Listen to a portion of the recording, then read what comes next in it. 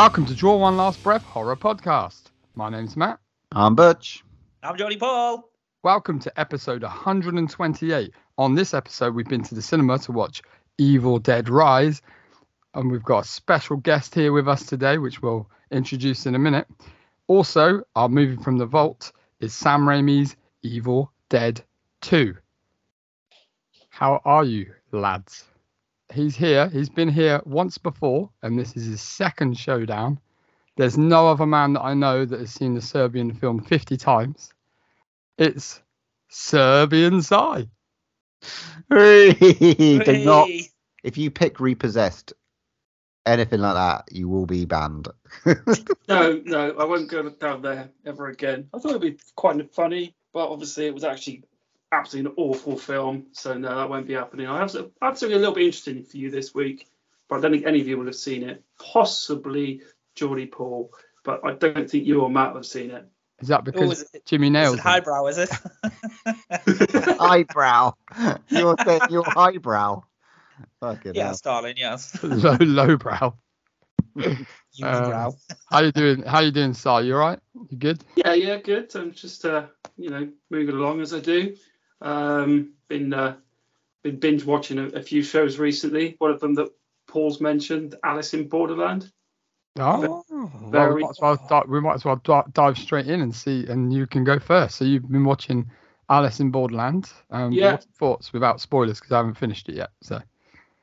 Do you know what? It really got to me at times, like in a really emotional level. It was such a well-crafted TV show. I really enjoyed it. Some of the episodes were just, they're immense. They're epic. I mean, never even heard of this show before.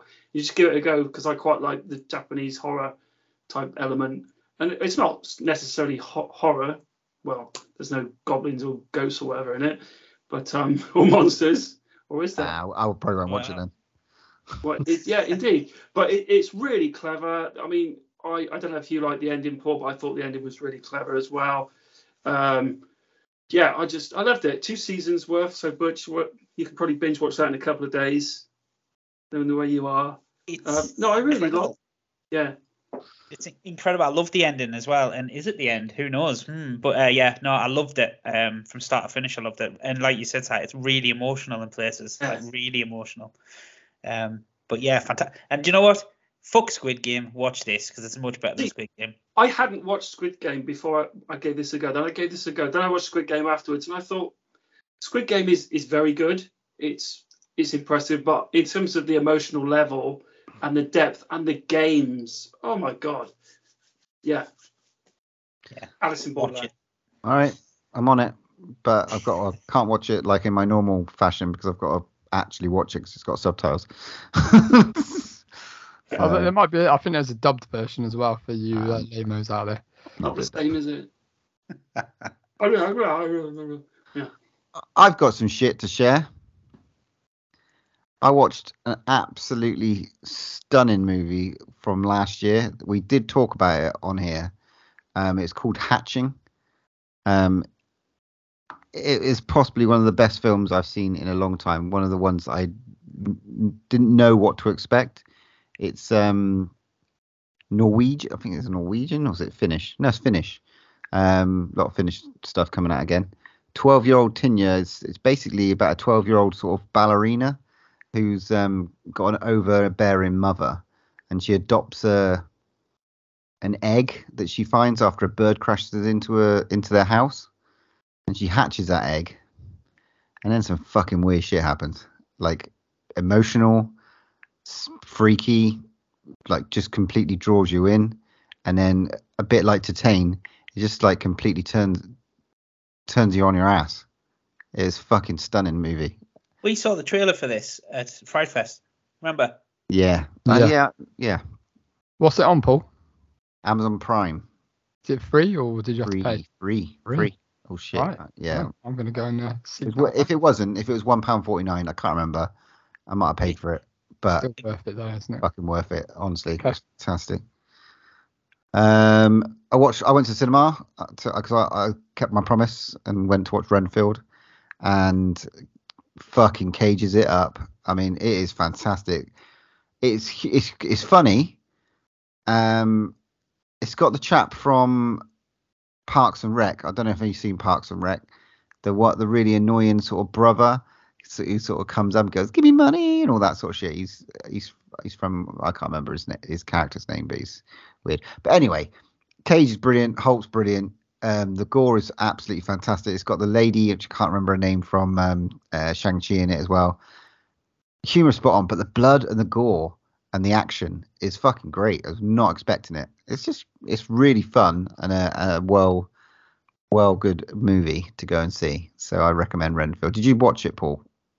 I did, yes. What do you think? I enjoyed it. I don't know if I enjoyed it as much as you did, but I enjoyed it. But there's only a couple. Nicolas Cage is phenomenal in it. Oh my god! But he proper hams it up. I enjoyed it. It was good. It was decent. And it was gorier than I thought it was going to be. She does my head in, and it's Aquafina or something. Yeah.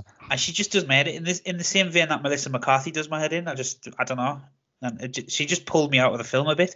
But yeah, I mean, the action's great. The gore, I didn't expect it to be as gory as it was, really. And Nicolas Cage is just phenomenal in it. So yeah, no, it was definitely a pleasant surprise. I heard that Nicolas Cage actually filed his teeth down for this. That is method. He's brilliant in it. Yeah. And I don't know. It's weird it's a weird film to sort of go, what market were they targeting? Because I thought it was going to be like a sort of a tweeny type of thing, but then it went dark in real places, and yeah, it was a bit all over the place. But yeah, no, it was. I did enjoy it. I enjoyed it. I went and watched the missus. She loved it too, but I would have loved to been watching it with you, Matt, because right at the start, there's a fucking little kind of cheeky nod to Scar and stuff like that, not in a good way, in a way, but they do play a little bit. They do play a little bit of Scar, and there's a few lyrics and graffiti on the wall, but there's a very, very noticeable dig at Scar, which is quite funny. So yeah, made me laugh. But yeah, that's me. What about you, George Paul? What have you been up to? So I went to see Renfield. I did a little rewatch of Candyman, the latest one. Just put that on. Loved it again. Yeah, brilliant film. I've picked The Strain back up, so I'm watching The Strain again. But nearly finished season 2, so I'm going to plow through. But yeah, really enjoying it. It's actually really good. Like a few of them, season 3, 4 a bit weaker, but I still enjoyed it through to the end. Yeah, no, it's good. It's good. It's perfectly serviceable in the absence of any Star Wars in my life at the moment. So, and then I had a right treat yesterday, guys. Happy Alien Day to everybody. Because I went and saw a double bill of Alien and Aliens at the cinema. Double bill. A double bill, one after the other. I mean, I got in the cinema at 6:30 and I left at 11:30. It was pretty intense, but oh my god, never seen them before in the cinema, and just perfect. Me and Matt went to see Alien at the cinema, and that was fucking incredible. We haven't seen. I came with us as well. Yeah, I'm sorry, but I would have loved to see Aliens yesterday, but it was my partner's birthday. So I don't think I would have got away with that. No excuse. Yeah, dump her. But it was fantastic. Game over, man. Game over. But yeah, was it busy? Was it busy? There was about 7 people in the cinema, so no, and it was brilliant. Yeah, it was just fantastic. Look, I don't really need to talk about the films, but the atmosphere and just, oh my god, just made me appreciate them in a whole different way. So yeah, fantastic. And that was really it. I didn't really watch anything else. Cool. What about you, Si? Have you watched anything else recently? Nope. Okay, Matt, what about you? Sorry, is that working? Yes, it is working. Sorry, my thing was playing out. I told you I'd watched a film which you kind of rated and gone on about. I watched a film called Sleepaway Camp. Oh no! What, the original? Yeah, the original. I found it on YouTube because Matt's always going on about, yeah, this is great film. So I watched it and I was like, oh my god, right at the end. But it was a good film. It was a cool film. I liked it. Yeah. Good. Did you kind of work out the end, or were you completely surprised by the end? Completely surprised. I don't know what was wrong with me. I didn't read it at all. I was like, oh, okay, yeah, that's good, because that's what I was like. I was like, the whole way through this film, I was like, what is going on? I was like, who's the killer? Who is it? I mean, yeah. That end sequence is like horrific. It's like, what? Yeah. Yeah. No, it was really good. I also watched, sadly for the first time, Army of Darkness. Oh. I'd never seen Army of Darkness because you mentioned it, and I was like, because I looked at it and thought it looked stupid. It is stupid. It's stupidly brilliant. I loved it. Loved every minute of it, and it was so funny. I mean, the skeletons just going and just saying, "Ow, my leg," and stuff like that. Just, oh my god. This is my boomstick. This is my boomstick. Yeah, the boomstick. It was brilliant. Yeah. It was probably off the back of watching Evil Dead 2. I was like, I need to watch it. So, yeah. Cool. Good times. Yeah, I haven't really watched anything really. Good. And moving through. I think I've got to hang up my coat really and just give in. I need to sort myself out. I will, I promise. I keep saying it every episode. Every now and again you have some good weeks, so we'll forgive you. Right, cool. Watching Rebels. But that's taking that. We'll let you off. Yeah, we'll completely let you off. There's some horror episodes in that. Definitely. No, definitely. I think some of these like TV shows and stuff do take a little bit of nods to horror, especially like The Thing and Aliens and stuff like that in like Mandalorian. Yeah. All that stuff. Maybe Dave Filoni's like a secret horror fan. Need to maybe get him on. Can we get him on? Anyone reach out? Easy. All right, cool. Let's move on to some fucking news. Well, I'm going to go first this week, if that's all right. It's fine with me. Go for it. So, did you guys see? I just saw a little article pop up on my feed the other day. Do you guys know who Charlie X is? I've heard. Yes. She Down has with joined the kids, Matt. Yeah, you are. She has joined the cast of the remake of Faces of Death. What the fuck is Faces of Death? This isn't like on the back of what we were talking about, like the weird Faces of... No. Yeah, they're remaking it. Yeah, hard pass. Hard pass. But yeah, I just thought that was really, really strange. Very strange. But I don't know what it'd be like. It'd be very strange. I didn't even like the originals, to be honest. I know I'll probably get shot down for that, but I'm not really into that kind of thing. Nah, I'm all right. I'll say it straight and can give a shit. So, what you guys got? Should we go one for one? Oh yeah, I'll go then. James McAvoy will star in a remake. I might have told you this last episode. I don't know. James McAvoy will star in a remake of one of the most horrifying movies ever made, the Danish version of Speak No Evil. No, really. What the? How we felt about that? A leak. Whoa. So they're going to. Don't go and watch that film. It's the bleakest film in the world. If you really want to make yourself feel depressed, then go and watch Speak No Evil. Does it need a remake? No. It's not even... Half of it is English anyway. Yeah. Don't need to see it again. I'm not going to see it in another guise. No, thank you very much. Once was enough. Yeah. So yeah, go on, Jordan. What you got? I've got a few bits, but we'll go one for one. The Exorcist has a title, or it has a tagline. It is called Exorcist Believer, and that's the official title of the new Exorcist. And it centers around Leslie Odom Jr.'s character, who has a possessed daughter, and he goes to seek help in the form of Regan and her mother. So yeah, I hope it's really good. I really do, because it's just like the TV show was excellent, and that got cancelled. I think that I really hope this brings it back and makes does well at the box office. Apparently, this showed a snippet at some CinemaCon or something in America, and apparently people were raving about it. So who knows? Who knows? Apparently, they also showed the new Flash movie there, and it's got loads of good reviews. Keeps coming out. So, well, I saw Keaton without the cowl on. It looks fucking awesome. I'm sorry, the trailer looks ridiculously good. Not sure about Supergirl yet, but I think that's a version from the comics that I haven't seen before with the short hair. So, before I go again, Si, have you got anything you would like to say? Is there anything you look? No, Matt, nothing to add. Okay, cool. I'll carry on. Did you guys see the teaser trailer for the new Black Mirror? Yes, I did. Oh man! So do you know some of the cast? Do you that they've sort of announced? Yeah, it's Aaron Paul. Yeah, it's a plethora, isn't it? Salma Hayek. I saw. Josh Hartnett. Yeah. It looks. It's a weird one because he said some stuff that I'm not really sure like what he's on about, because obviously it's very technological, most of his stuff. and it sort of pushes the boundaries. And more you think, yeah, that'll happen in a few years, and sometimes it actually does, in different guises. But he said he's sort of like gone somewhere where he didn't think he'd go before.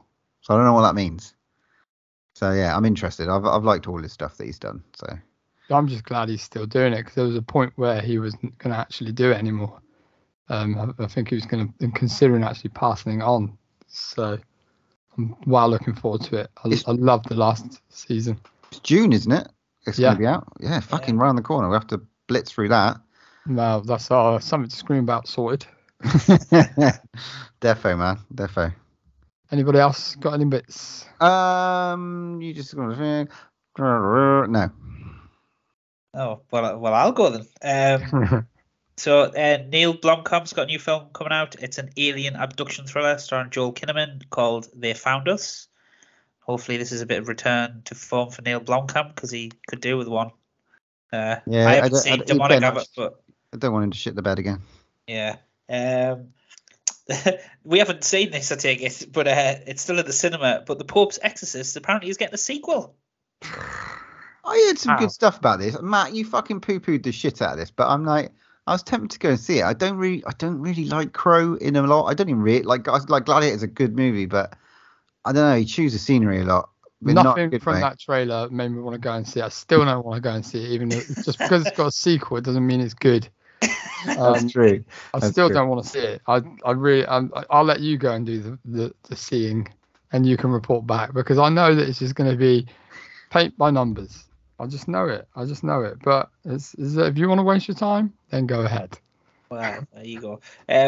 There's a cool trailer I watched. Check this one out, called It Lives Inside. Ooh. Not sure it's coming out of the cinema or anything, but it looks quite interesting. It's deals around. It's like a demonic possession film, but it deals around like Indian subculture. And it looks really, really creepy, like high school students, and some of the set pieces look really cool. So yeah, give that a check out. It Lives Inside. And then a couple of little fun ones. Stranger Things. There's basically, I don't know if you've probably seen this, Matt. There's a toy mashup of Stranger Things and Teenage Mutant Ninja Turtles. No, I haven't seen that actually. No. All right, there's some packs of toys you can get, like 11 and Michelangelo and things like that. But they've turned it into a comic book. So there's going to be a 4-issue comic book coming out. Oh, yes, cool. please. Cool. Yes, please. And then the last thing I've seen, I don't know if you've seen this, the Funko Fusion video game that's going to come out. I have seen this. Yes, I read something the other day. Yeah, so it's basically all you control. It's like a multiverse of pop vinyls, and you go into different worlds and things like that. And two of the worlds that were shown in the trailer were the Lost Boys and The Thing. That'd be amazing. Quite cool. So we might finally get Thing pop vinyls. Who knows? But yeah, that was me for news. Fantastic. Epic, man. All right, cool. That is this episode's news. Let's get on to the main review.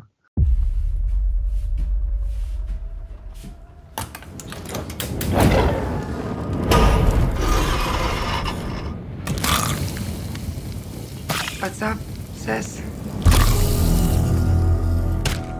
I had the most beautiful dream. It was the perfect day. And all I could think about was how much I wanted to cut you all open and then climb inside your bodies so that we could stay one happy family. Okay. So we went to the cinema for the long-awaited Evil Dead Rise. Just a little synopsis before we dive in.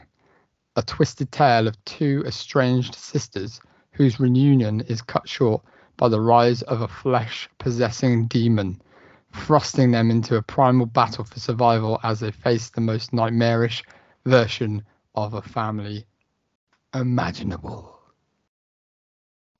Okay. So, I think we go to Simon first without spoiling anything and giving too much away. Just a little blurb of how you thought about it, bud. I liked it, definitely liked it. I think Mr. Butcher is probably the one who really wants to talk about this film. Yeah, I loved it. It was gore-filled, harked back to the old films in a clever way, sort of like Easter eggs and stuff like that. Was tense, nervous, wondering what's going to happen, when's it all going to tie in to the opening kind of thing. Yeah, it was good. It was dark. It was yeah. I'll talk more as you guys talk more about it, I guess. It was, I've got a few notes here, but Butch, yeah, loved it. I mean, sports Butch. Blood by the fucking gallon. This is my type of movie, man. It was like scary, freaky. It had some amazing like music and tones and the way it was shot again. I just think it was clever. Without reinventing what's already been there, it sort of introduced some new ways. I fucking loved it. It was just my type of movie. The special effects were spot on. The fucking amount of like deaths, the blood, and the dark turns. I just think it was great. Yes, please, more. Geordie Paul. Well, I thought it was a bag of awesomeness. I fucking loved it, guys. And I tell you what, right? You two sat there and the last bloody moment, there's too much in the trailer, but it's shit. And I knew it was going to be awesome. It creeped me right out of the trailer. And the whole film just kept going and going and going.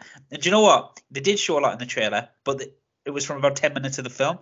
They didn't show a lot more, which I thought was brilliant. Oh my God. Fucking brutal. From start to finish. More, please. More. Loved it. Excellent. Kartner? Wow. There's always got to be one person. There's always got to be one apple that disrupts the cart. So I'm afraid, guys, I'm going to have to say that I agree with you. Hey! It was brilliant. It was brilliant. Yeah, I mean, it did. It served up a big plate of like, if you're an Evil Dead fan, we're gonna fucking ram it down your throat, and I'm okay with that. And it's really, really well shot, really well written.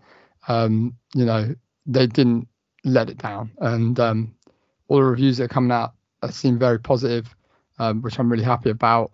But yeah, I second everything. Like, the effects were just brilliant. I mean, there was a lot in the trailer. There was. I think they still should have toned it down a bit. But yeah, you're right, Geordie Paul. There was a lot held back, which was good, and it is brutal. So I think we need to dive in, and just a warner out there, we're just going to spoil the fuck out of this because there's no way of not spoiling it. So I'm going to kick it off with, obviously, we open up with one of the most glorious titles I've ever seen in the whole of horror. That title sequence was fucking unbelievable. I don't know what you guys thought. The fucking, like, the animation and the text that coming up was just like spot on after that little opener and stuff like that. And it goes straight in as well. That's what I loved. It didn't fuck about. Susan. Little Sisson-ci. His little taster about what's going to happen. And a moose bouche. But yeah, it just goes straight in. So straight in that shot of the cabin, I was like, cool, excellent. But it just, like, I wasn't expecting it to be that. I thought, it's going to probably be a lot of half an hour story setup. But straight in. Yeah, and the idea it sets around these two sisters in the end, like Beth and Ellie, and so interesting characters. And like Alyssa Sutherland, who plays Ellie, is just her look and the way she sort of is as the mother, sort of initial mother figure. The dynamic of the family. I could relate to that. Yeah. House of Feral. 3 children running riot. Yeah, no, fair play to the mum. It's a very relaxed atmosphere, kind of like kids do what the fuck you want kind of thing. Yeah, as long as seems like the mum's a tattooist, I would imagine, right? And the kids just do what they want, really. Yeah, and it's fantastic the where it's set, because we're moving away from the cabin, which a few people might go, but quite hard to do. I thought it might have been a bit of a big feat. It might have boobed it up, but that fucking apartment block It was awesome without being decaying too much. It was old and ancient without going down the trope of being like really manky. It's up for this apartment block's up for being going to be knocked down. The weather added to it as well, and not too dramatic way, but it was fucking pouring down with rain. The whole atmosphere was fantastic, and the way that they did that whole deadite cam again and the following. It's supposed to be Los Angeles, right? Yeah, that's what I got. What we're led to believe, because there's a massive earthquake, which is like, this is what I thought was quite clever. I was like, how are they going to introduce, the book? How are they going to introduce the record, the tape player, if it was going to be a tape player? Necronomicon. Is that right? Yeah, it's quite a clever way of doing it. Like, obviously, there's an earthquake that opens a kind of secret vault underneath this old ass hotel, which contains none other than the Book of the Dead, or a version. Or a different version. Yeah, I did get this because they don't ever mention. I don't know if they have mentioned this in any other movies, if it's the Army of the Darkness maybe, but they definitely don't in Evil Dead 2. You're nodding, so they do. Yeah, I think it's in Evil Dead 3. There's 3 books, I think. Right. Okay, so that's good. So that's fine. And so it's canon and all that crap. But yeah, this one was like just hidden, and they sort of like, this one completely appealing to a sort of that older. They've got that older generation gap of like Evil Dead fans, as well as the new sort of horror fans, because the cinema was packed when we went and watched it. And that approach with like the vinyl not being vinyl and not like clever touch, especially how big vinyl is at the moment. It's like clever, very clever.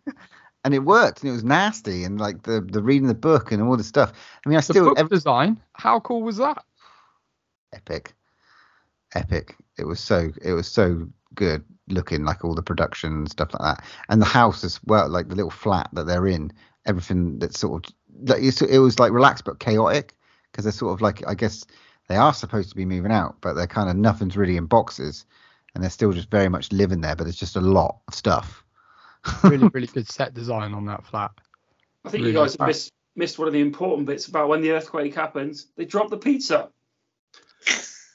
The real horror of the film, isn't it? So I was out for him, but Henry is like, he's inquisitive, and he's like, "There's a hole down there. I'm just going to go down there. I don't care."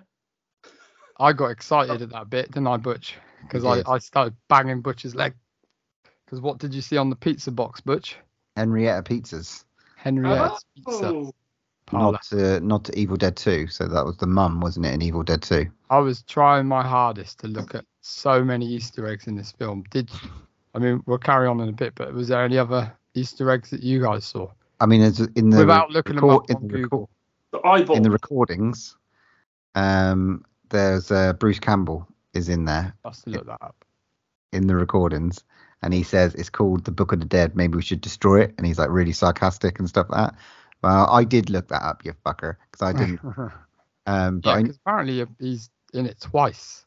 Oh, okay. In some sort of. I heard there's some like theory around the fact that he, after like I'm in Darkness or something, he can time travel. So he does appear and sort of inadvertently tries to like get the book's destroyed or something like that. But it is a funny thing. I need to go and see this movie again already. Jordy Paul, did you see any Easter eggs? Any other stuff? The song she sings to the girl, it's the same song, isn't it? Oh, is it? What song was it? She sings in Evil Dead 2. Oh, the lullaby. Yeah, it is, isn't it? Good shout. And then obviously you got the chainsaw, shotgun, and the shotgun, and the blood-drenched sort of. Back up. Chainsaw. The chainsaw is actually not from Evil Dead. Evil Dead 2. The 2013 Evil Dead, if I believe rightly. I mean, there is a chainsaw in Evil Dead 2. Yeah. Well, yeah, but it's not the same color. It's red. I know, but it's the nod, isn't it? But yeah. All right, I'm just being pedantic. But yeah, that was. I actually know that was a nod to the last Evil Dead remake. It's the same. What was the cheese grater a nod to? I don't know, but literally, I think that's the first horror film I've seen where they've used a cheese grater. It was a great move. Can we just back up a bit, because it's leading me on to a point I wanted to make, and why I I sort of fell in love with this type of stuff, or this film in particular. So obviously when they start and you get the mom who gets initially possessed by the deadite demon, and all shit breaks loose. I did start watching it and I was thinking, there's 3 kids in the house, and we're gonna just have like the mom just going a bit mental, and then we're just gonna have them all escape, and it's all gonna be tied up in a bow as normal horror films do. And the fact they took the kids out, oh my god! How many times have we been on this podcast and we've said kill kids? Is that what you're going to say? Well, no, Yeah. How many times? that people always. The problem is, if it was a 15, they would have not killed those children and they would have not shown so much graphic stuff. The reason that they actually did that and went there was that's purely because it was an 18, and it didn't go there in a pussyfoot way either. It went in there hard. It went hard. Because she attacks her daughter, and then basically the goo goes into her and comes out of her, and I'm thinking, is she still going to be okay, or is it? And I'm thinking, they're gonna, and it cuts away, and so you don't know what's happened to her, and then the sister walks around and sees her just stood on top of the kitchen cabinets, eating the bloody glass jars. Again, that was great. That was oh great. my god, they've gone there, Shot and so instantly all bets are off now. Everything. I mean, the kids, the poor Spanish kids in the hallway got a doing as well. Like, one gets his arms ripped off. I would have liked to seen a little bit more of them. They seem like quite funny, especially Yeah. when they come up to the door and they ask one of the girls, they say, "Do you want to come and watch the Freddy films, even the bad ones?" Yeah. There are no bad ones. But it just meant all bets are off, and you never know. Anyone can die now, and I just love that because it puts you on edge straight away. Well, they never killed the youngest, did they? They had lots of opportunities. Well, there's too far. There's too far, Simon. I know. Yeah. He was so close. Someone had to survive. I mean, the way the thing is for me, it's like it was the brutality with the boy and stuff like that, which I thought was just amazing. Like he got like stabbed through the bicep and then stabbed through the wrist. It was just like it was just going dark, man. And then we get a sort of like thing creature as well at some point. Just some of the tense moves that were like in the trailer were still really tense, and the way they worked and the movement and the pacing and all that sort of stuff, it really worked. The exploring the Necronomicon was like absolutely fantastic. Stuff you didn't see, the fisheye cans, the filming it through the little peephole. That was brilliant. Yeah. Love that. Just chaos opening Yeah. in this tiny little opening in a little peephole. It was amazing just to see people just going down and shot and all sorts. It was fantastic. I'm sure they do it. That's kind of like a scene out of like Wreck. They do that peephole. I mean, it's obviously Yeah, they do. quite a well-known shot, but I'm sure it was like Wreck that reminded me of that when I saw that. But I also love the callback to obviously the mum going back to kind of her original self to try and get the little girl to open the door. I thought that scene was great. It's just like that's kind of what a kid probably would do. Yeah. An adult shouldn't be that stupid, but a child is. That's been done in other films as well, for sure. Change it back to my normal self. Yeah. It's been done in other Evil Dead films, but it's just I thought it was better that it was a child this time, not like it just I thought all the kids were actually really good in this as well. Yeah. Like acting wise, I thought it was really good. The way she was turned as well, like that whole Deadite cam and like her moment in the lift and stuff like that. And they were a lot more brutal in her turn. I mean, I know we've had like tree violations and all sorts of weird shit, like that whole thing about like in the last Evil Dead with Jane Levy and stuff, the finger going up her and stuff like that. But I thought they might do something weird, but they didn't. But they sort of broke her in the lift already. So the way she was walking and stuff like that, like after that lift ordeal, I thought it was ace because it just it made it sort of like her character even more interesting, because at that time every bone pretty much broken, right? I thought it kind of weird when she's like standing over the hob, like lighting the hob each time, and the family are like, she's normal, but she's obviously not normal because she's coming like stumbling along like this, and they're like, aren't you going to say you're all right, Mum? No, apparently not. Yeah, nobody cooks eggs like that. I do. Yeah. I just want to chat about her, obviously the sister, the younger one that comes to stay Beth. with Beth. Yes. So she's what we know as a guitar tech, working her way up in the business. Also, according to her sister, a groupie.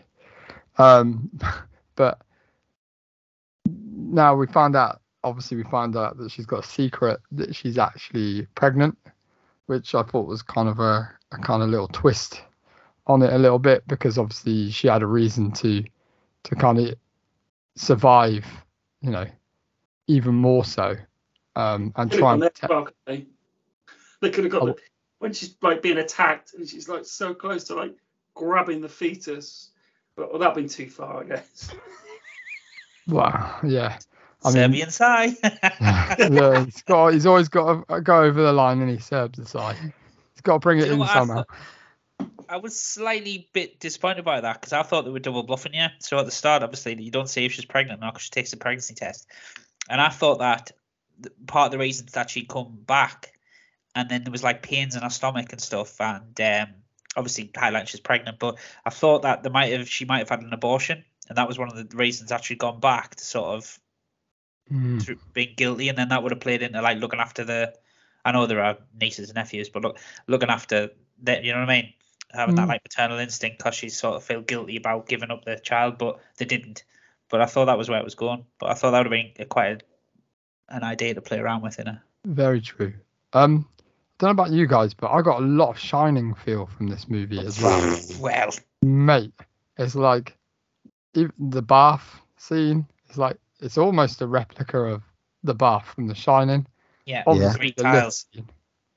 The lift scene, obviously, with the crash of the lift and the blood coming out, which was a total lift. But I'm down with that. I don't mind. Give me more blood. Apparently, this is the most Evil Dead film they've used the most blood for. Gallons and gallons and gallons. 6,500 litres. That's madness, isn't it? Is that like one of the highest ever blood counts in any horror film? I did say that to you straight afterwards, Matt. Didn't I? Said this must, or one of you two. I said it's an insane amount of blood. It's probably up there. I can imagine it's up there. Absolutely. I have to look into that and find out on the next episode.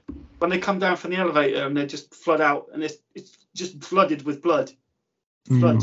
Madness. Amazing. And the little nod, I forgot about that as well, actually, until I rewatched said film.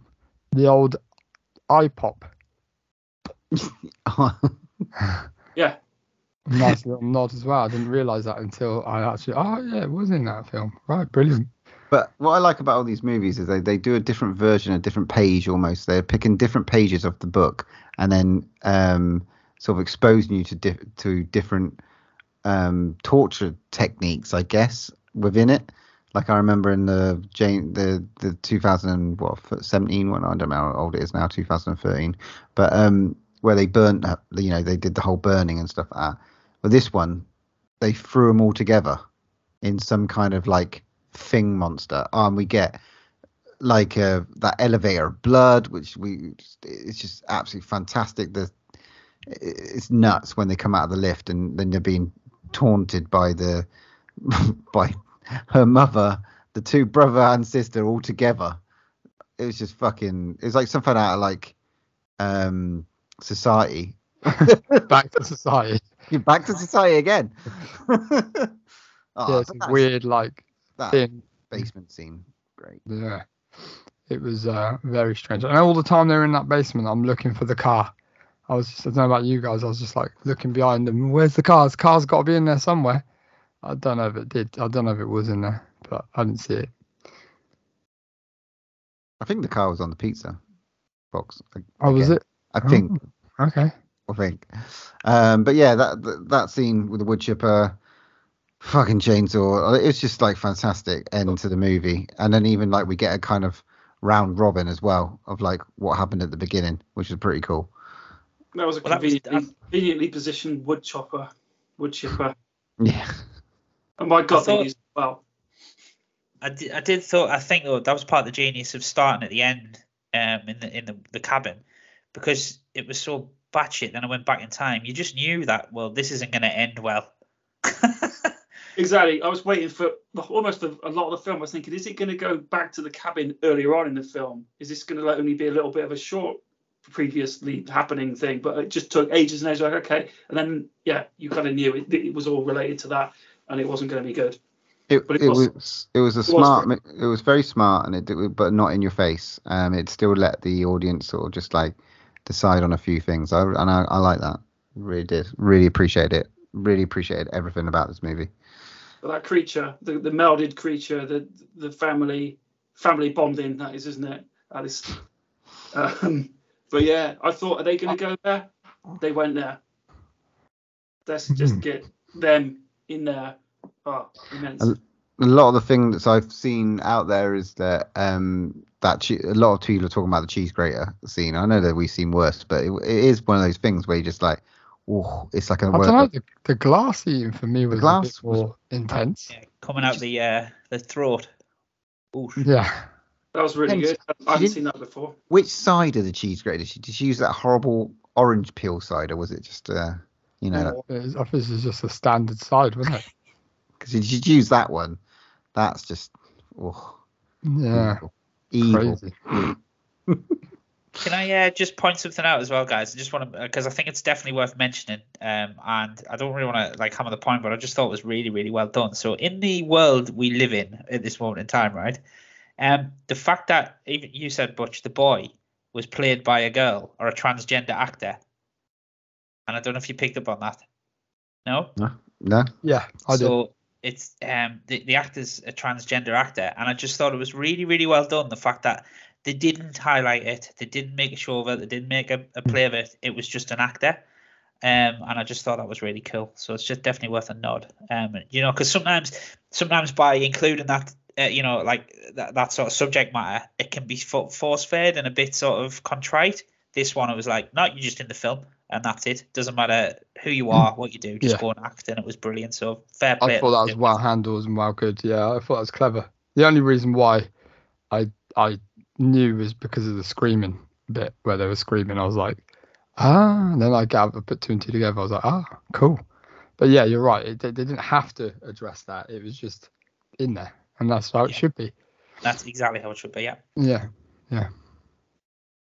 Very overall, very, very, very enjoyable, this film, and I'd love to see the next movie have Bruce Campbell in it as Ash. I love Mia from the 2013 version, and I'd love the girl from this one, and let's have a fucking showdown. So it's funny you say that, Matt. Big old film. So Lee Cronin was actually interviewed, and there's nothing in it yet, but he's actually had a conversation with Sam Raimi and Fede Alvarez about doing an anthology film from the three different universes. And they said they've already kicked around some ideas, and he said if it works, he'd love to do it. So can you imagine that? Yeah, I just want to see Ash back in it. I love the TV show, and it's just fucking brilliant. I would love him back. I mean, it didn't suffer, obviously, not having Ash in it. Well, it's a different film, though, Matt, isn't it? Yeah, I know. Isn't. But there was no real comedy in this film, was there? There was a couple of little funny bits, little tiny but it was brutal. The same as the remake, the Fede Alvarez one. There was no fun in it. It has to be, because I don't think it would stand up with the new audiences if it had that comedy element, too much comedy element, which is good. I think it's kind of wise not to have Bruce Campbell in it, because it just, I think it would dumb it down a bit and make it a bit more slapstick, which I don't care. I still want to see him in another movie. But I mean, it also bridges that gap for the new kids that haven't seen Evil Dead. Maybe again, this is the first one they're watching, so it opens up the others, and hopefully they go and watch those other movies, and hopefully watch the makings of, to see how amazing they are. Should we rate this bad boy? Can I just say one thing before you start rating this bad boy? And this may actually jeopardize my chances of appearing anytime soon again on the show. But the director, Lee Cronin, is a Liverpool fan. Anyway, moving on. Who? I don't Never know heard of them. I don't know who that is. Another Irish Liverpool fan. There's a lot. Okay, well, I'm going to kick it off. 10. Wow. Straight off the bat. This is. I just thought everything from the cinematography to the music to the set design, the props, all of that worked for me. This is the sort of movie that I wanted. I wanted, I want these Easter eggs, but I want it to be like a really refreshing remake, and they got it down fucking perfect for me. I think it's great. Dusty? Yeah, I loved it. It could have done for me with a little bit of humour, like the older films, but it had so much blood and gore and excitement, and it was quite scary at times as well, which I don't often see in horror films, personally speaking. Lovely story, great acting. It's a 9 for me. Geordie Paul. I'm going to give it a 9 as well. Do you know what? I can't even really explain why it's losing a point. I don't know. Why? It's still a pretty high mark for me, Paul. But you gave us a 10. What? You gave us. But I love us. So yeah, no, I really enjoyed it. I really did enjoy it. I don't know why there's something in me that isn't completely sold on it yet. But yeah, brilliant film though. Go and see it, please. Wow. I am going to go with a 9. It's not the perfect movie for me. It was very, very, very good and very entertaining. The pacing was great. The effects were amazing. The nods were great. It done everything it needed to do to satisfy me. If I had one little grumble, it's just like, do I want to see the franchise move on a little bit? Maybe, but it did move on because it took it into a new place. So I don't know, maybe it's just me being finicky. So I'm not going to end on a bad note. I loved it. I enjoyed it. The gore was great. And, it's done great at the box office, which is good for horror. I loved it. 9 out of 10. I mean, if we have many more films than that are better than that in the top 10 at the end of the year, we're in for a right treat because it's going to be up there, 100%. Hold to the year. It's the Draw and Last Breath, Evil Dead Rise, 9 out of 10. Boom shakalak. Right, let's move on to our Something to Scream About.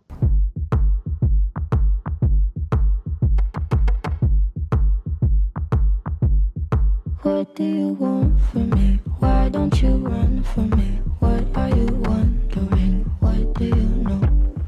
Why aren't you scared of me? Why do you care for me? When we all fall asleep, where do we go? Right, this episode's Something to Scream About. I'm going to hand over to our guest, Mr. Simon the Serb. All of us in this, I could say room, but it's not a room. All of us on this call have children or are caring for children of a kind of an age as they're coming up to a certain age that they can start watching kind of films, certain films.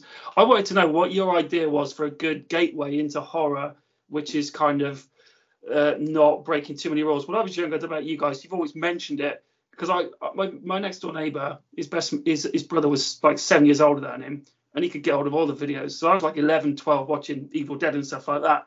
But nowadays, that's not really accepted. I don't really want my son watching 18 certificate films these days because they're absolutely gory as hell. I'm just wondering what you guys were thinking about. What would be good gateway horrors for children of that sort of 10, 11, 12 age. Paul's got that to look forward to shortly as well.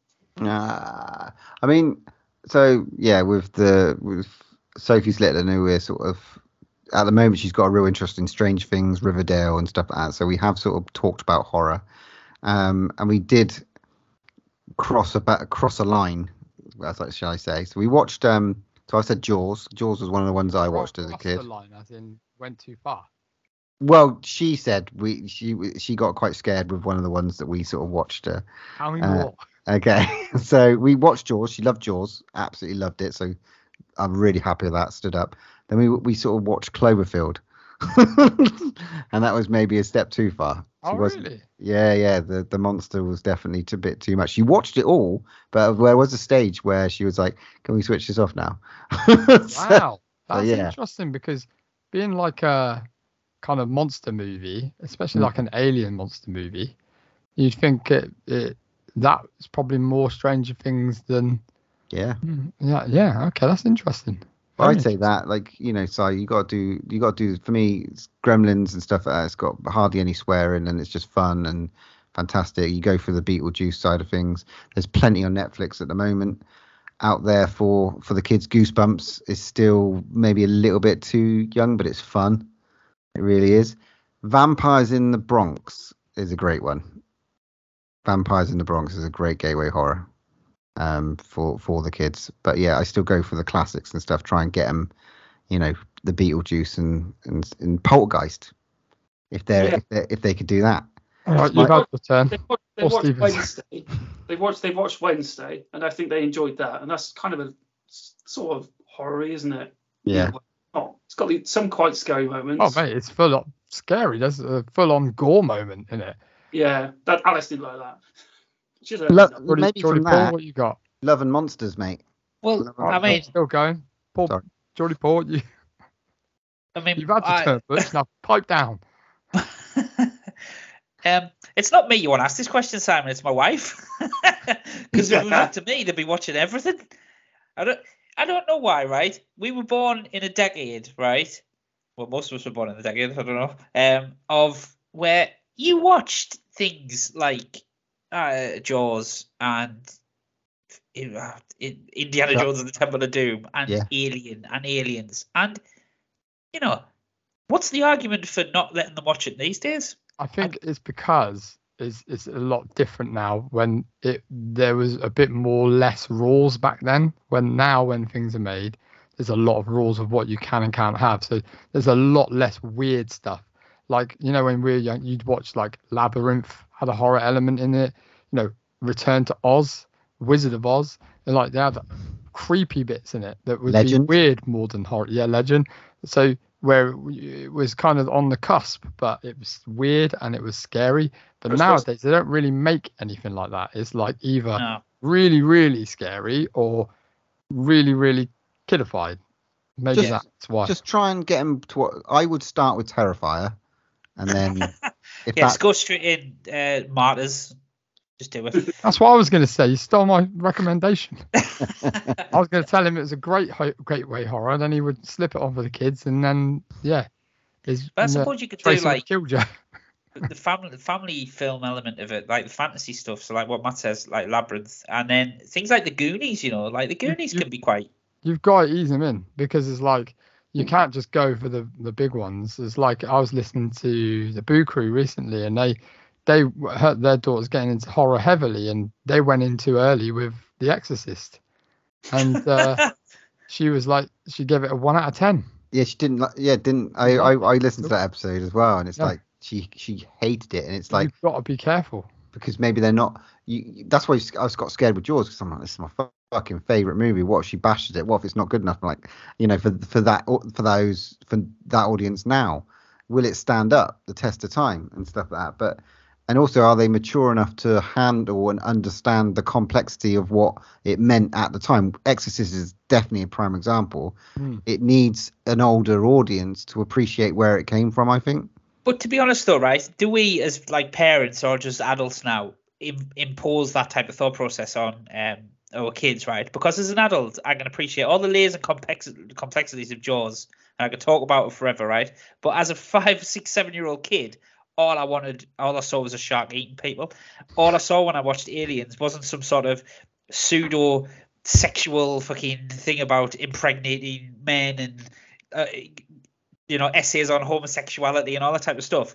I just saw aliens bursting out of people's chest and Marines shooting. Well, I definitely looked at Nightmare on Elm Street 2 with completely fresh eyes. There you go.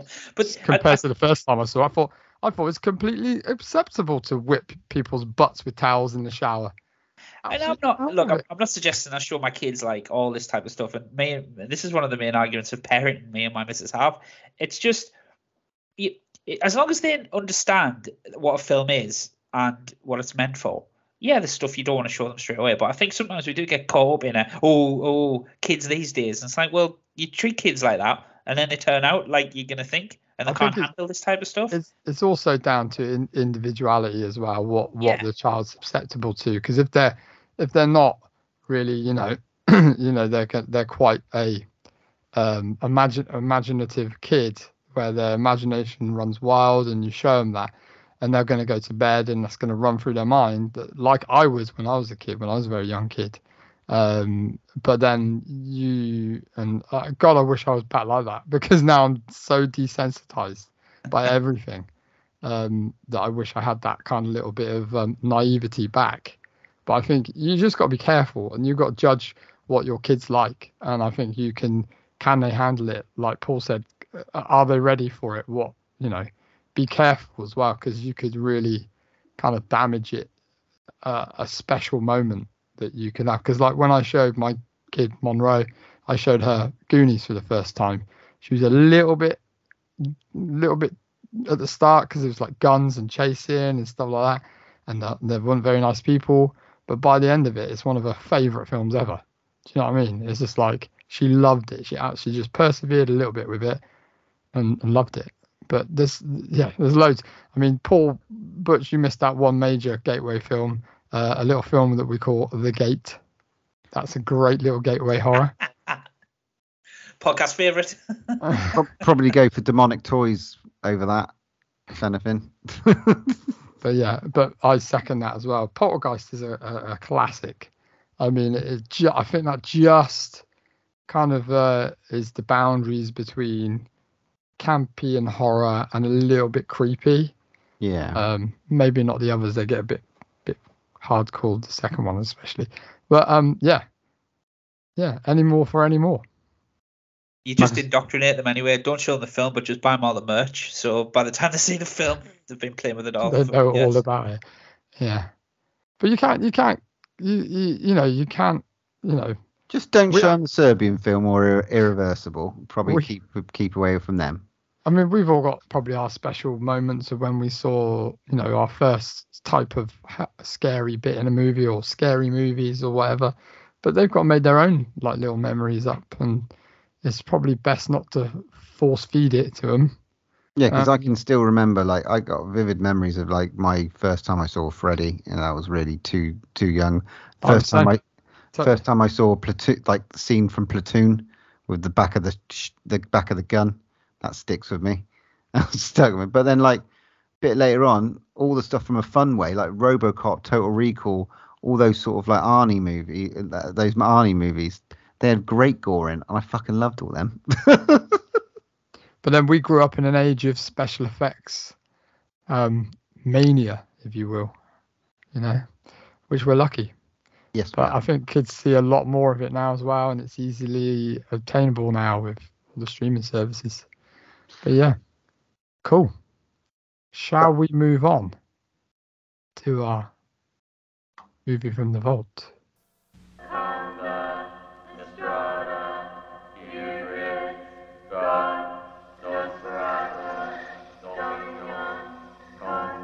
4 years ago, in this quiet forest, in this cozy cabin, something happened. Something so frightening. Something so deadly. Something so evil. We prayed it would never happen again. Now, from the creator of Evil Dead comes Evil Dead 2.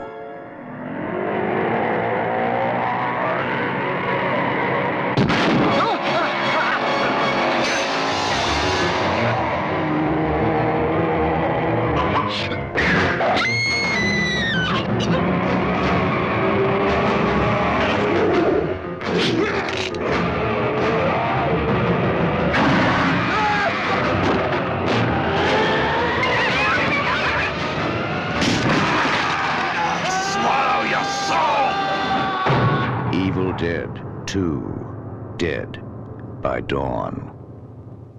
Okay, this episode's moved from the vault. Oh yes, Evil Dead 2. Let's just have a little bit of a play here. So, a lone survivor of an onslaught of flesh-possessing spirits holds up in a cabin with a group of strangers while the demons continue their attack. That's an interesting synopsis because, but you know, he holds that movie for fucking 40 minutes and then they come in. So that's not really fair.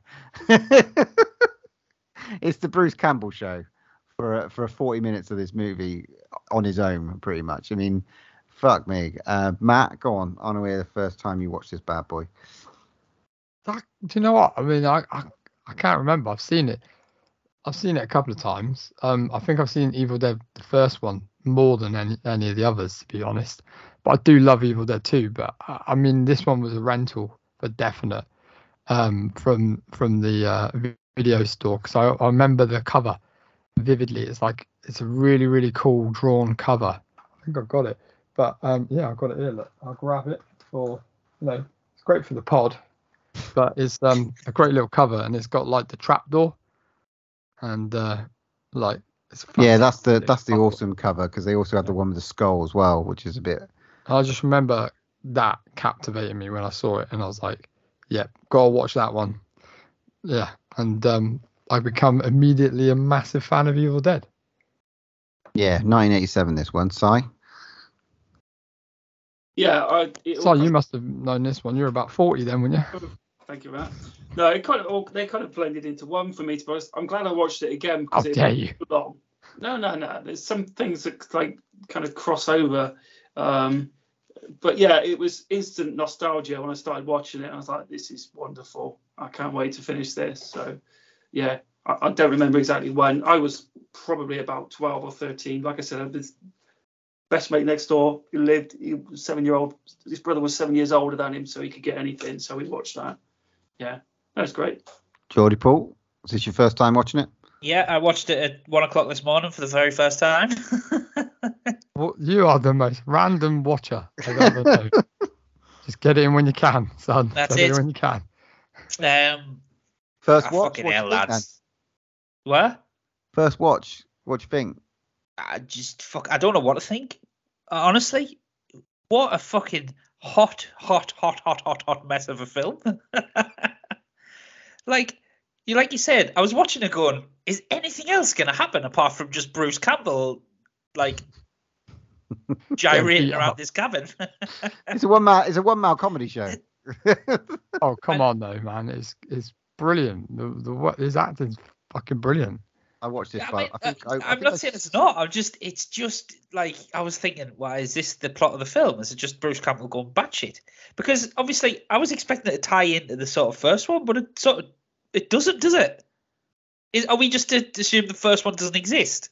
There's a lot of things going around. Like obviously, there's the first one, and then what happened is this one got given a load of money because then he wanted to go and make basically what he wanted the first one to be. It's not a follow-on. It is a standalone film. Okay, well that makes a bit more sense, because I was sort of going, well, hang on, does he not know what's happening to him at this moment in time? He's already fought these. Hang on, no. Yeah. So yeah, sort of off scale, but yeah, as a visual spectacle, oh my god. I think that's why I edge towards the first one a little bit more, because it probably has a bit more structure. They go to the cabin, they start off as kids, they're just there as a weekend, and then it ensues over the weekend and stuff. And that's probably why I preferred that one a little bit more. But there's so many people that love Evil Dead 2 more than any of the others, like loads. Yeah, a lot of people call it the better sequel and stuff like that. Yeah. It's got more effects. Yeah, definitely. More money. Because obviously the first one was all DIY. 100% DIY. I mean, it still get away with using that great Deadite cam, just flying through the woods. I love that. Yeah. The film is chaos, isn't it? Really, and it's just like Bruce Campbell when he's playing the piano at the start, romancing his girlfriend. It's just like. I can see you doing that, Dal. Yeah, well, maybe. Yeah, but it's just it just sets the scene, doesn't it? This film's going to be zany. This film's going to be mad. It's going to be gory, but this is just you don't get that in horror film, do you? Some guy just being really cheesy, but he was cheesy. He's cheesy in camp throughout. He's absolutely brilliant in it. It's the bit where the hand comes in for me. It's just idle hand. so cool. It's just like the way he's like he obviously gets bit, and then he gets, you know, the hand is overtaking him, his own hand, and it's just like he's like, no, give me my hand back. Yeah. I mean, like, he I immediately love the biting bit though. The biting bit was fucking hilarious, by the way. with the head. Yeah. Just Doof, doof, doof, doof, doof. into the vice. I mean, it's just fucking. It is just nuts. Like, what? Immediately she's become a deadite, and then he's had to smash her head off with a shovel and bury her. But that's quite instant. I mean, Yeah. you know, because there's no build up between the relationship of them two. Obviously, straight from the back, you're supposed to think they're madly in love and they're gonna. But then, like, literally 2 seconds later, wind out the front, lob her head off, and then he's like, bury her, and it's just like, oh, straight in. Yeah, I think that's what caught me a bit off guard, because I did think at the start, am I watching a dream sequence? Is this like a flashback? What's happened? I just kept going and going and going. I was like, hang on, it's not. And when she goes all Jason and the Argonauts. Oh, so good. Yeah, it's mental. Like that decomposed body dancing around, like so weird. But when it's like just like the thing, just whatever it is, the camera just chases him through the house, and he ends up somehow in the cavity wall. And it's like, what? Yeah, because he's like, I thought that he's like running through the walls, isn't he? It's like I couldn't remember how he gets away with it. I was thinking, how's he get away? He's going through like door in the round kitchen, through another door, then the cavities of the wall. I'm just like, apparently they filmed that like partly on a motorbike. Literally smashing through doors, running after him on a motorbike, and then I forgot he hides behind a fucking curtain. Yeah. Like, he's fuming as shit. He's like, can't find him. But you could see his feet. He stood behind the fucking curtain. I did like the effect of him getting shoved through the woods. Yeah, that's and like crazy. all the branches smacking off his head and stuff. It looked like he was kind of like Pinwheel attached to something, but then they were like filming him while spinning him around. Oh, fucking mental. But the special And effects, like the masks that they have in this, are just like fucking nuts, man. Yeah. Mm. I did like obviously the Evil Dead Rises, the nod of the I know it was vinyl, but the sort of tape recorder and the same method of reading from the Book of the Dead. Essentially, it was the same thing. Yeah, because that voice is awesome. The tape recording on the voice. Oh no! It's great. Don't start saying it. Don't start saying it. I'm looking out my window and I'm thinking, shit. And it's like a bit misty out there. Don't want nothing, no trees going up my bum. But that physical humor with the hand, and like the way he's dragging himself across the floor, and he did that all himself. All that smashing the dishes, that's all him, all of it. But it's just like when he chops off, there's like so much like cuteness to the, I don't know, weird little noise. It sounds like a mouse net, and it ends up in a mouse trap. Talking as well, isn't it? It's like fucking you, flipping up the bird. Yeah. The blood shower was fucking great. Again, lots of blood used in this, from red to black, and it's just like they use that reverse camera. Some clever little bits there from Sam Raimi. In the way it's shot. There was sorry, Paul. There was a moment when where is it? I think he. Hang on, sorry, I didn't note it down. Linda chainsaw head scene I put down. I love the fact that the blood splatter changes the colour of the bulb in the woodshed.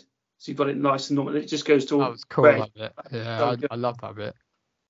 Very cool. And the way they do the house, man, when it's all laughing, they're all laughing together, and he's just like some kind of like. Got a Disney film. It's like Disney, like the lamp. Beauty and the Beast or something, where everything's just laughing away. I was like, God, this is insane. But the bit that makes me crack up every time when I see that is when he looks at the lamp and then he goes like this and he's going down and up with the lamp and laughing. It's like fucking what the fuck? Musical, like, mad. And his balls off. But then the other four turn up halfway through the movie. It's like, what is going on? And like she's like, what, there because her dad and mum were there, and it just goes absolutely batshit, like really, really quickly. We get a flying eyeball into the mouth. It's like there for ages. But the way they beat the shit out of fucking poor Bruce and stuff like that. I mean, how he survived all this, I don't know. He like literally gets his hand chopped off, beaten up, thrown through walls, like things smashed on his head several times, chucked down a fucking cellar, like head first. Yeah, that's gotta hurt. He goes down the stairs, doesn't he? My God. It's a good stunt, man. Baby, I ain't holding your hand. Bobby Joe is when she's running through the woods, and then we get the whole, scene again. Not as they're a bit of a unbelievable couple. Bobby Joe and Hillbilly, whatever his name was. Why'd you think he was so gutted when she went missing? Yeah. That story arc was completely believable. You ain't gonna pull a chick like that ever again. Bobby Joe. Yeah, the tree bit is nowhere near as visceral as the first tree one. No, not at all. No. I mean, yeah, it's crazy. But I had to delete that out of the movie to get it released in the UK, I think. I mean, I do have the version with it because we're better now. Sorry, Butch, did you say that Bruce Campbell does all the stunts? I think, yeah, he's a stuntman. Because like when he's like the zombie version of him, he must be having so much fun. He's just kind of running around being an absolute maniac. Well, who's got the better? I'd argue who's got the better mask, him or the boyfriend? Because the boyfriend's so impressive, like the way the teeth. They're just really, really cool. And I love the bit with I don't know, I can't remember her name, but the woman, and she's like got old dungarees in there, and she's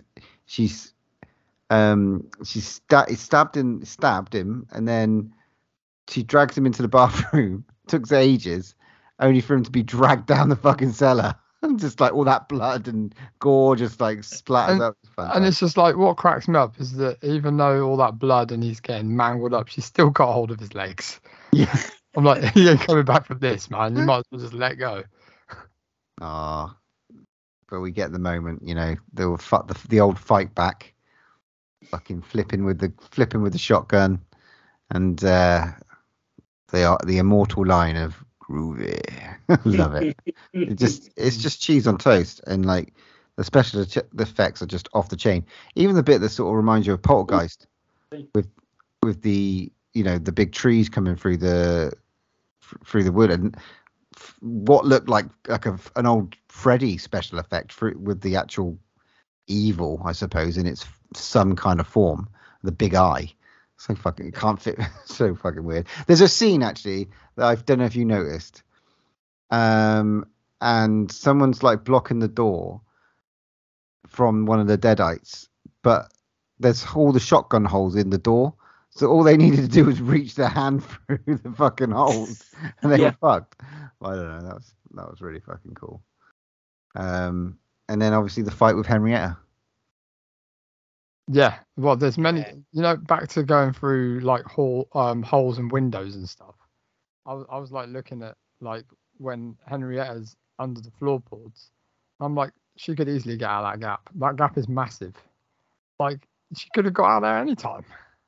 It is crazy though, like the whole thing, and then like even the bit when it ends in the medieval. Is it another realm? Is it another world? Is it just going back in time? What is it? What's your interpretation? Probably back in time, because in Army of Darkness, at the end he goes, "I slept for too long," when he wakes up in the future. So in theory, it's going back in time, isn't it? Yeah, it is supposed to be back in time. Yeah. I thought he'd been dropped into a Monty Python film. Oh, it is. Monty Python meets horror, definitely. It does look like it. What did you make of that, Paul? The end.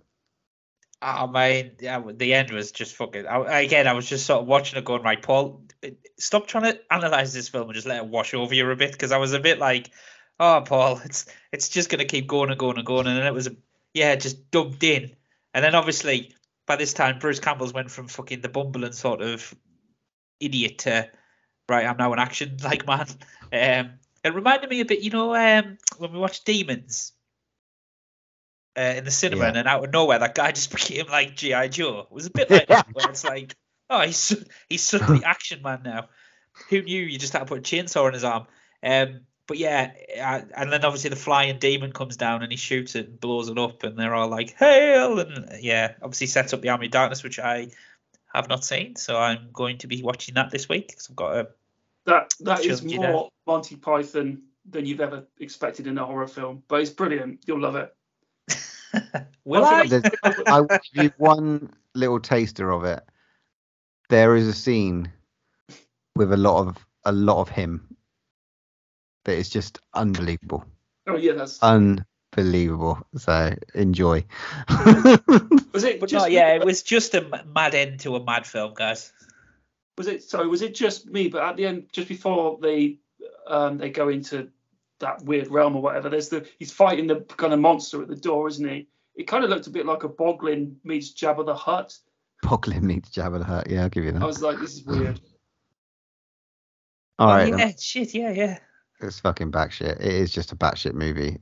Matt, there's got to be a fucking buttload of facts for this. Yeah, there is. I mean, this is a masterclass. But I've got one you probably haven't got. Oh, do you think so? Do you? Sorry. This is kind of random. The woman Who's this cunt? Who's this cunt? St. Simon's. He's taking over. No, I found this interesting. The woman who played the woman who got out of the cellar, not the monstrous version, the normal woman. Her IMDb picture is actually her getting out of the cellar. That's all she's done. How dare you say Go on, that Matt. about Lou Hancock? Isn't it? Go on, IMDb, you'll see it. She has been in a plethora of films. She's been in Miracle Mile, Grifters. She's been in absolute loads, mate. Don't know what you're on about. Anyway, Matt's facts. Are you ready? Are you ready? I was born ready. Movie. Always. Okay, so Oh. Stephen King was such a huge fan of The Evil Dead 1981 that he convinced producer Dino De Laurentiis over dinner, who was producing King's Maximum Overdrive at the time, to have this production company, DEG, finance Evil Dead 2. And apparently Sam Raimi's always said that no way it would have got made with the budget it did if it wasn't for Stephen King. The large demonic head Ash battles in the climax of the film, which the crew nicknamed Rotten Applehead, was too large and cumbersome for the crew to carry back to California, so it was left in North Carolina and soon disappeared. Its whereabouts were unknown for a number of years until it was found in a Halloween haunted house attraction just outside the original shooting location of Wadesboro, North Carolina, which I thought was quite funny. Bloody hell. Bruce Campbell completely improvised the scene where he fights the possessed hand in the kitchen of the cabin. Sam Raimi praised his performance and used it as the first take of the film. So he took one take and they used that. It's pretty mad. The smoke that comes from the chainsaw, this is funny, is actually tobacco smoke. Sam Raimi rigged tubing to the back of the chainsaw, hid off camera, and blew cigarette smoke through the tube to create the effect. That's fucking genius. It's guerrilla filming, mate. I mean, the some of the stuff that they just did out there, and not only, apparently some of the crew just basically, they would just literally sleep out there and just film constantly. The producers insisted upon using different colours of blood to avoid an X rating. This proved futile, as the MPAA gave the film an X anyway, and the film was ultimately released unrated.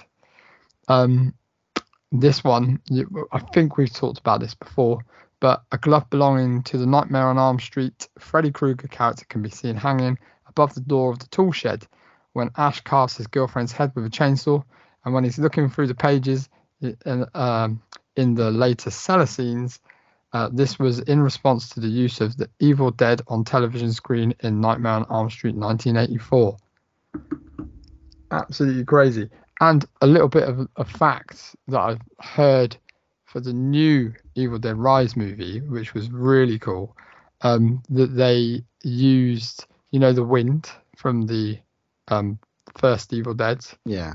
They used went and found the original recording of that sound, and they integrated it into the new movie, into the wind, into the new movie. So there's loads of other bits from the other movies intertwined. Like some of the Deadite sounds are in the new Evil Dead Rise as well, just mixed in with the others. I thought that was fucking awesome. Nice. That is my Matt's facts for this week. There's absolutely loads more, but we'd be here all fucking night. I've got another one. Because the last one I read is actually wrong. But this one's right, okay? The guy who played Henrietta is Ted Raimi, which is Sam Raimi's brother. But Correct. apparently Bruce Campbell used to babysit Ted Raimi. There you go. Okay. I think you'll find most of those facts are when we covered Evil Dead, the first film. But thank you, Simon. Thanks, Si. Thanks for trying. On that note, Paul, I want to see what you are going to rate this one. So I am going to give this an 8 out of 10. Ooh, sexy. Because I did appreciate the insaneness of it and the just the effects. And I just thought, shit, how much can you throw at a screen? But yeah, I wouldn't go higher than an 8. But yeah, I did enjoy it. It's been a good week. Cool. Pleased with that. Si, guest? Yeah, like I said to you before, it's the whole nostalgic feeling of it, taking me back all those years. It's a 9 for me. Nice. Matt, what you got? 9 all day. 10 all day for me. Again, these are my fucking bread and butter. I'll give all the fucking Army of Darkness is a 10. They're just fucking I love Evil Dead series. I think it's fucking great. This is my boomstick. Groovy. I'm going to go 10 as well. Fuck that. Nice. Nice. That's it. That's draw one last breath. 10 out of 10. Right there. I suppose we better give it to the guest, really, to come up with something. Oh, I don't know. Are we going to use a veto if it's shit? Yeah, hell yeah. I'm fucking ready for a After veto. last time, he's got to redeem himself. Fuck yeah, sorry. So, is Mr. Simon the Serb going to redeem himself? First of all, massive apologies to everyone who listened to the podcast for suggesting Repossessed last time. This time I'm going to move away from kind of conventional stuff. We're not doing the Serbian film. Accepted. No, I'm not. I'm going to move to... Maybe you've seen this, I don't know. This is a Korean horror film from 2003, supernatural-ish, called A Tale of Two Sisters. I want you to watch it. It's one of my favourite films I've ever watched. And now you bought it because I haven't seen it. So fantastic. This is a new one. I've heard of it. It's isn't it part of the trilogy of like revenge movies and it, like up there with like Lady Vengeance? No, it's not on anything to do with that. It's not. No, it's on the same. It was on the same label, wasn't it? It was the tartan label. So yeah. Okay, so Tale of Two Sisters. I've never seen it though. A Tale of Two Sisters, yeah. It was in the peak of J horror. I think you'll believe this was. I picked this one up many a times in HMV. And put it on the shelf, and I haven't seen it either. I'm excited. I'll give you that. There aren't many films that scare. I think it's only a 15 as well, but I was like, no. But yeah. Where can we watch it? It says it's available on Arrow or with Prime Video channels. Ooh, is it available on Arrow? Is it? Let's have a look. It's on Arrow. It is. It's on the Arrow app. Oh, shakalak! My new thing. Oh, shakalak. Oh, he's got a frigging catchphrase. I was listening to Carolina by what's his face? Daggy. Thank you. So I think it's in that song. Anyway, great pick, and you can come back more and pick lots of Asian horror. Love it.